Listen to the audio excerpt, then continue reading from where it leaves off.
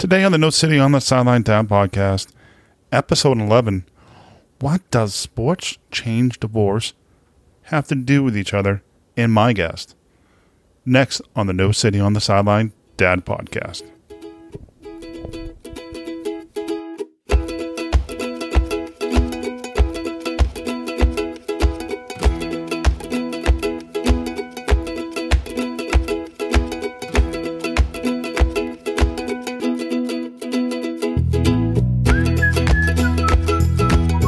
Welcome to the episode of No Sitting on the Sideline Dad podcast. Hey, my name is Joe Foley. I want to thank you for being here. This is the podcast about having a conversation, what it means to be a dad and a parent, maybe just trying to be an adult trying to get through this crazy world. I'm not an expert. I'm just like you trying to get through this crazy world one day at a time. And I want to say thank you for being here. I know you're busy. I'm busy. So listen to me really means a lot. And this is your first time. Welcome. On today's episode, my guest is Cole Johnson. He's an author, a podcaster, a man who loves his sports. On today's episode, we talk about the topic about divorce. Something that Cole wrote about in his book called 10 Scriptures on Divorce That Can Change Your Life. He wrote the book detailing his experience with going through divorce, the positive and the negative. So I don't want to hold you up anymore because this is a really good interview and I really like to get to it. So here it comes. Today on the No Sitting on the Sideline Dad podcast, my guest and author and podcaster, also the host of Cole Sports. Welcome to the podcast, Cole. Oh, well, thank you so much. I appreciate you having me on the show. Kind of open up, I guess. We can I know you like sports, so my guy can open up a question, not really have to do with the topic we're talking about, but since you're like sports, what is your favorite sports moment? What you can remember, like really sticks to you? Oh, man. Now, see, that's a really good question. Now, I'm a football fan, but my favorite sports moment happens to be in basketball. I grew up in Houston, and I also grew up around the time that the Rockets had Hakeem Olajuwon. So, and you probably would think that I'm really, really pulling your chain.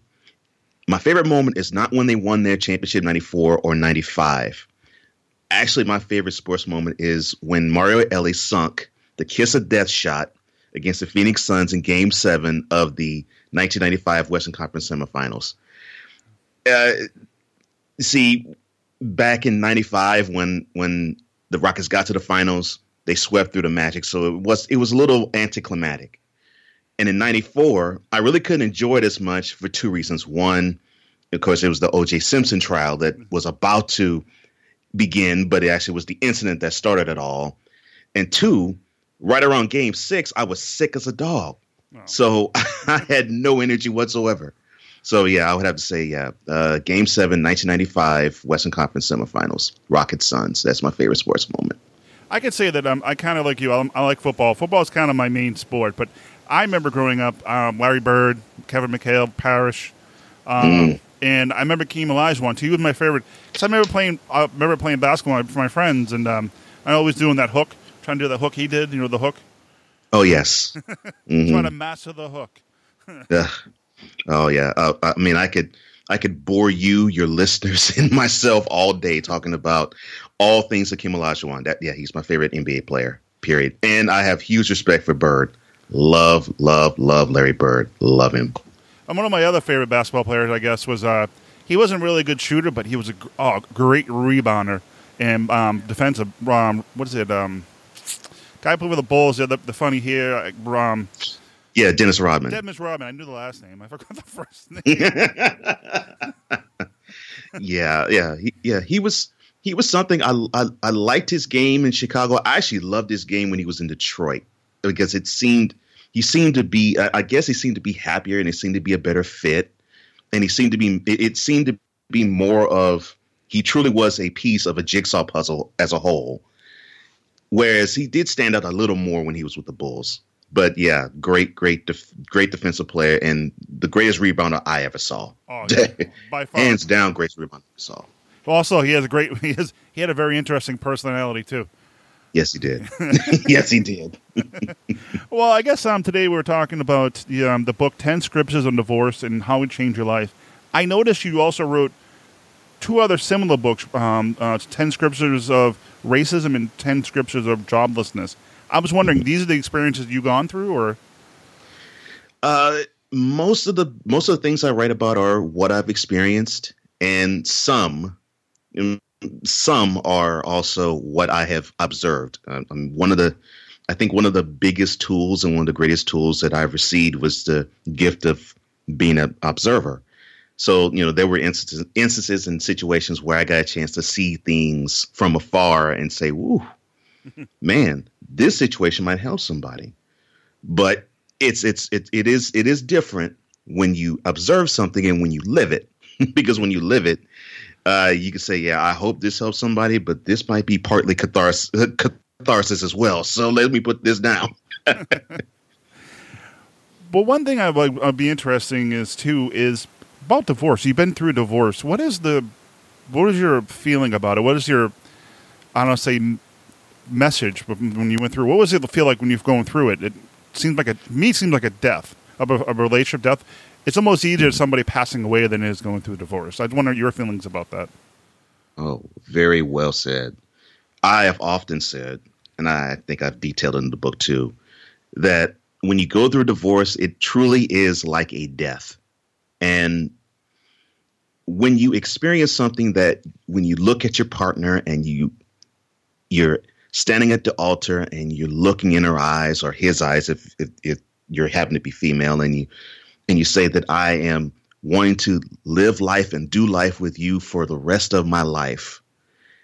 When you live that, and then you have this reality set in one day where that end happens and you're still alive, it's brutal. I mean, it really is brutal. I mean, and I really believe that, personally, I really believe that humans were not meant to go through something like divorce, and we weren't built for it. But it's something that we have to understand, ascertain, go through, and build and be stronger than when we do go through it. But yeah, I really do believe it's like a death, and it can be similar to losing a family member in terms of the emotions and the grief process that you endure and go through. No question about that. How did you deal with, if you don't mind me asking, how do you deal with the grief process? What was your, if you want to share the method and process you went through? Oh, I don't mind doing that at all. Now, when I wrote this book, thankfully I did so with a perspective of, okay, this happened to me years ago, instead of this is what I'm going through right now. Because going through it, I literally was like a cut open wound. I mean, I literally felt naked emotionally. I felt exposed. I felt utterly defeated. And what I mean by that is, I'm somebody's husband, and it's a joy to be that, and it's a responsibility to be that. But man, I failed at it, and you have to come to terms with that, and it's really difficult. So with the grief, it's so multi-pronged. I had to deal with I failed. I had to deal with there's a person out there who really does not love me anymore. And there's an aspect of, wow, all this is going on and life is still going on too. And I really don't feel like dealing with it, but I know I got to. And it's difficult. It's difficult to juggle all that at the same time. Did you beat yourself up a lot, or did you I did this, could I change this? Did you really beat yourself up? Oh, yes. I beat myself up for years, and I had to learn to stop doing that. And it took a friend of mine that went through divorce, a good female friend of mine. And she said to me, when I first was going through it, she said that clinically, a person who goes through divorce, it takes 18 months to really get a handle of it. To say get over it is really, really trite, and to me, I think insulting. But to get through it, give yourself 18 months. And I can tell you in that 18-month span, I was beating myself up beating myself down, beating myself sideways. and when I got past that, I really would love to say to you, and it'd be great if I said to you, you know, in that 18 months, man, I was a new man and I was able to go out and date again. And, oh, I was the perfect man because I licked all my wounds. No. No. That was not the case at all. But I could say that I think the first 18 months, possibly 2 years, I did spend a lot of time beating up myself. And that could be kind of not productive, I guess you would say. Oh, yeah, it definitely is counterproductive. I mean, just think of if we were to really do nothing at all, period. You know, no job, no responsibility, you're not married, you don't really have to do with your mother or father or children. You just exist. You know, you keep doing that day after day. You're not going to get anywhere. You're not going to advance anywhere. You're not learning new things, and you're stagnant. And when you go through a divorce and you allow yourself to be in that spot day after day, month after month, year after year, that's exactly what happens. You stunt your growth. And that is unfair to any human being because we're meant to grow. We're meant to learn new things. We're meant to try new things. We're meant to explore and expand our horizons. That type of death, it stunts you from expanding. And yeah, it is extremely, extremely damaging to your growth. What is one thing that when you were going through the process, and I guess I'm reading online and stuff like that they always say get involved in something like church, a hobby, make new friends. They say it helps to get through the process. What kind of process did you go through? Well, I would say that I went through the immerse yourself in work process to begin. But yes, I did eventually when I picked myself up, I did do hobbies. I tried to go to church a little more. You know, I tried to do things that was, I guess you could say, different from the pattern that I did have when I was married.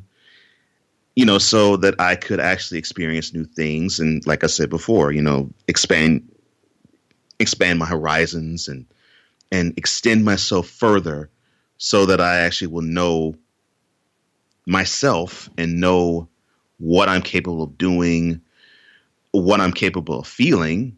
And most importantly, what I really, really know is to be true about myself and understanding that it's changing. And then it keeps changing and keeps changing and keeps changing. And the introduction of friends makes you understand that, wow, I guess I really am a really interesting human being. Because when you isolate yourself, you really don't feel that way. And you don't think that way either. So, yeah, activities, throw yourself in activities. Go to church, go to sporting events, go to plays, do things that would be different than what you did when you were married, not to just simply forget about her or him, but so you can actually, you know, feed the healing process that you need to have in order to grow and be better.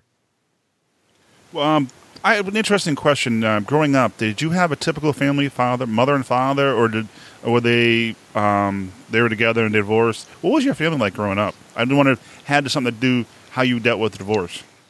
Yeah. I came under a 2-parent household, so I was not a product of divorce. However, my father was previously married, and he did get divorced himself before I was born. So he would tell me some stories about how his first wife was before he met my mother. And a lot of what he was telling me about his first wife, that was actually what was happening with me with my first wife. I'm like, oh my gosh. I mean, it was just when I was in the throes of actually trying to heal from my divorce, I actually thought back to the stories that my father told me about his first wife. And I was thinking, wow, this is really eerie and scary. I'm like, oh my gosh, this, man, the stuff that he did and he lived through, I lived through similar things. And so, yeah, even though I was under a 2-parent household, yeah, I had to live through and then live out the experience that my father did with divorce. it must have been nice to have him there for somebody with counsel and some kind of just to kind of exchange information, bounce back and forth, and sound like a soundboard. Yeah. I mean, just with him in general, he's been a great sounding board, and I've learned so many things. I learned so many things that he's told me, and I've learned so many things he has not told me. And just in that area alone, he was great. He was wonderful. And then on top of it, right around that time, this is really crazy. 1 year into my divorce, my father was struck by an emergency vehicle. Oh no! So yeah, he's fine now, but I actually had to be park caretaker. Actually, I had to be the primary caretaker, and I helped him rehabilitate and have him be back to his normal self. Now he's great. And I learned during that time that he was such a huge help, and I actually, I actually had to use him as a sounding board, and then he, in return, used me as sort of like, I guess you can say, human crutch, and I don't mean in the negative sense, just in the positive sense of, he used to walk around fine, and now he's having issues limping, and he wanted to get back to his old self, and now he's back to his old self. That is like what an experience for father and son to bond like that, and to be able to be there for him, and what a great thing you did. Yeah. Oh, thank you.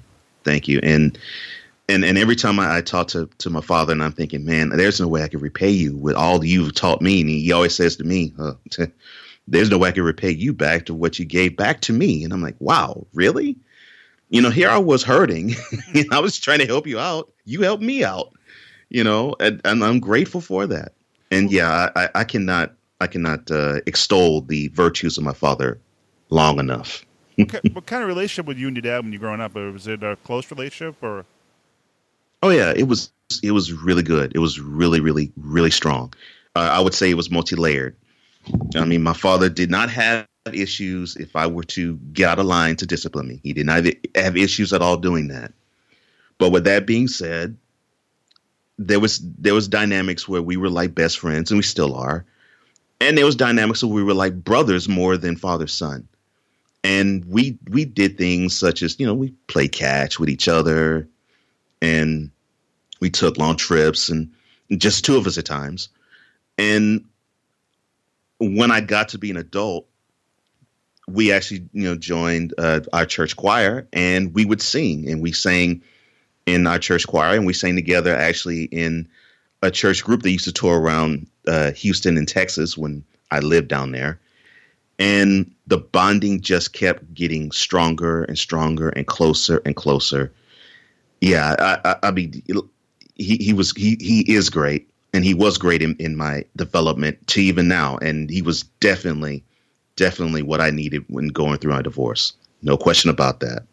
Well, I think change a little pace here and something more positive. I mean, we talked about divorce in your book and stuff like that. I kind of want to talk a little bit, if you don't mind, talk about your podcast. I know that it's called Sports, and are you're redoing it, or what's going on with that? Firstly, I love that New England accent. Love it. Yeah, Cold Sports. Yeah, I'm going through sort of a repurposing, rebranding.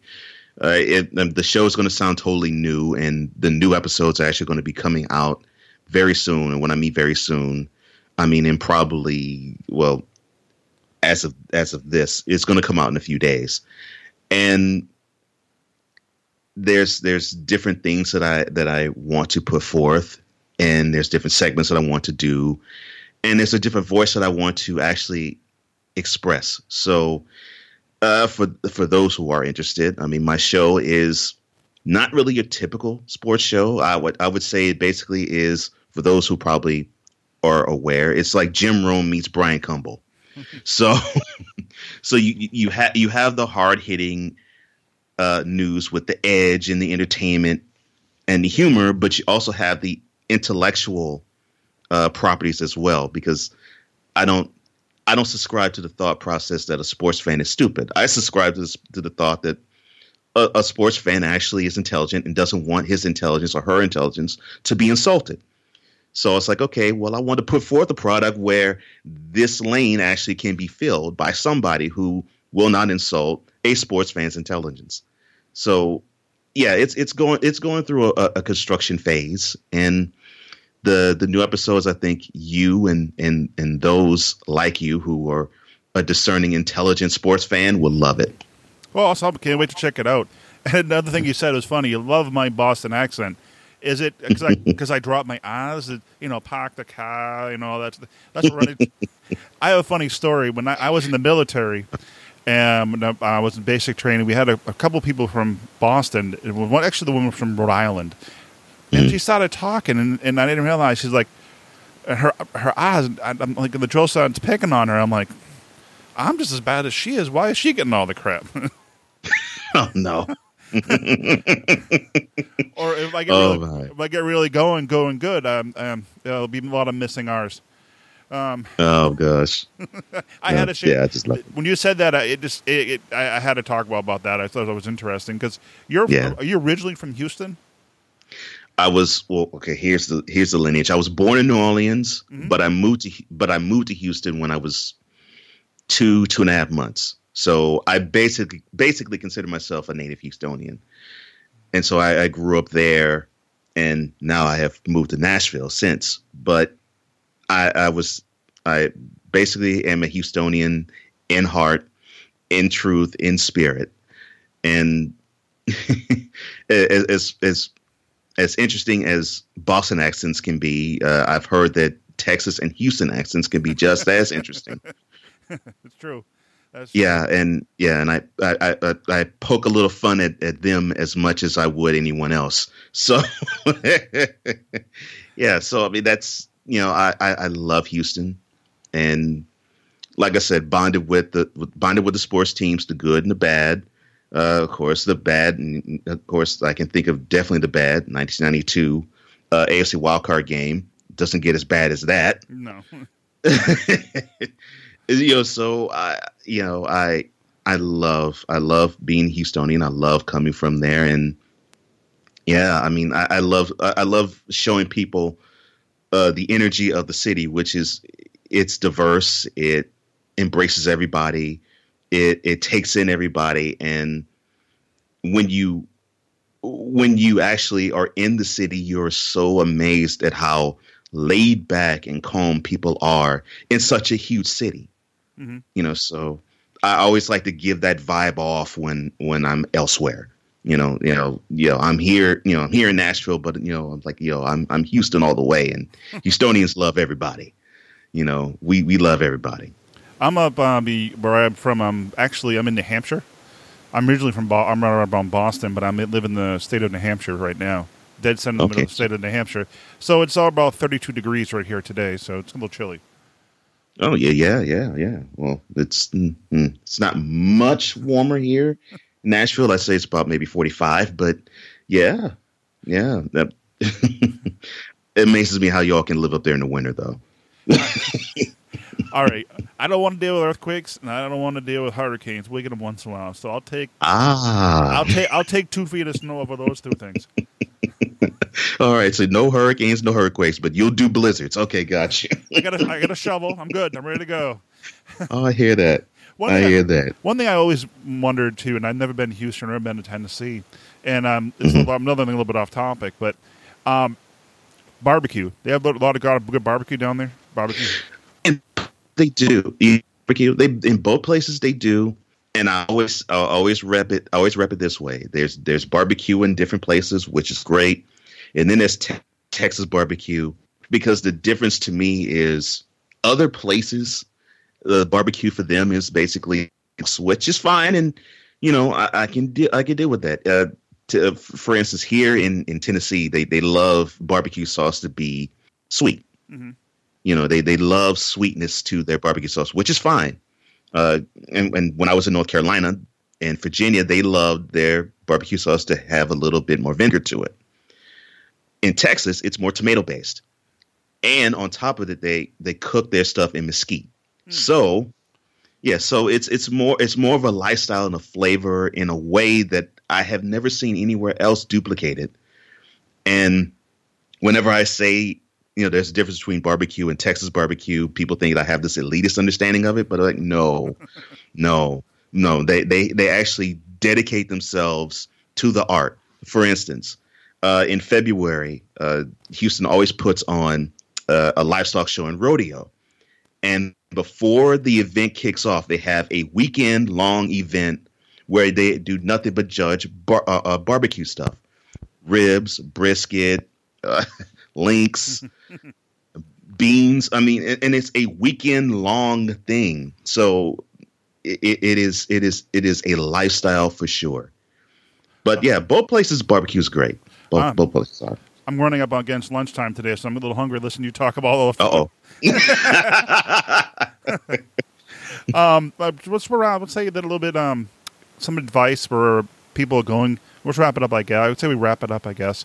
What would you give some advice for people going through divorce? Would it be maybe a few keys that you might give since you've already been through it and experienced it? The first one, I definitely will say, own the fact that you feel horrible. Own it, because there's going to come a day and a time where you're going to feel like you don't want to be around anybody. There's going to come a time where you don't feel like hearing anybody's advice, and there's going to come a time where you don't feel like that you want to exist on the planet. Own that, because the sooner you own that, the sooner you will heal. So yeah, own being horrible, own feeling horrible, own that. Because it's a pain that you're not supposed to have. And so you need to get it out of your system, so own it. Another thing I would say is understand that when you do badmouth your, and I say when, because I will never say if, when you badmouth your ex, either in front of him or her or about him and her or him or her, understand that hate and love are the exact same thing in that regard, because I can describe you talking about this person with intense hate with the same type of verbiage as I can if you talk about that same person with the intense passion of love. It basically means you care about that person. So own also that you really do care about this human being. They may have hurt you, and they may have made your name absolutely nothing, but you have feelings for that person. So own the fact that you care about them. And another point I'd say is just know that you will heal. You will get through it. You will get through it. Get around those, like I had to with my father. Get around those who've been through it, and get around those who know that you have the makings of the stuff that can get you through. Go through grief, and there's 5 stages of it. You'll deny it. You'll be angry. You will bargain with God and with whomever to get you out of whatever you're feeling. You'll go through a state of confusion. You'll then finally accept it. And when you do, you will learn that your verbiage will change from saying I'm divorced to I'm single, but I went through a divorce, because there's a difference. There's a profound difference. And it will lead you to actually say nice things about your ex. Like, I really wish my ex-wife well. I want her to be happy. I want her to be happier than she was when she was with me. That is my true desire right now. And when you get to that place in your life, when that stench leaves and you have nothing but positive things to say about your ex, that's when you know that you can get past this stain of divorce, because you're meant to be happy. You're meant to live a good life, and you can't let something like divorce derail you. It's true. It's true. Positive thoughts. A lot of positive thoughts. Yeah. Well, where they can find you if they have any questions about the book, or where they can reach you at? Okay. Well, they can reach me at colesports.com. Of course, I'm there. If you want to talk about sports, that's fine. If you want to talk about other things as well, you can also email me at kojoworks, that's COJO works, the word works, all one word, at gmail.com. I am glad to answer whatever questions you all may have. And I look forward to helping people heal. I look forward to entertaining people, and I look forward to just pass along positive vibes and intelligence all over the place. Well, thank you, Cole. Thank you for being on the podcast today. Oh, well, thank you. I appreciate the time. I appreciate this. Thank you so much. Thanks. Well, wrapping it up, heading out the door, I want to say thank you to Cole Johnson from ColeSports.com for being a guest on the podcast. You can find all the show notes pertaining to this episode and my interview with Cole Johnson over at NoSittingOnTheSideline.com. Feel free to leave a message over there. I have a way of leaving a voicemail through SpeakPipe, or just leave a message in the comments below the episode.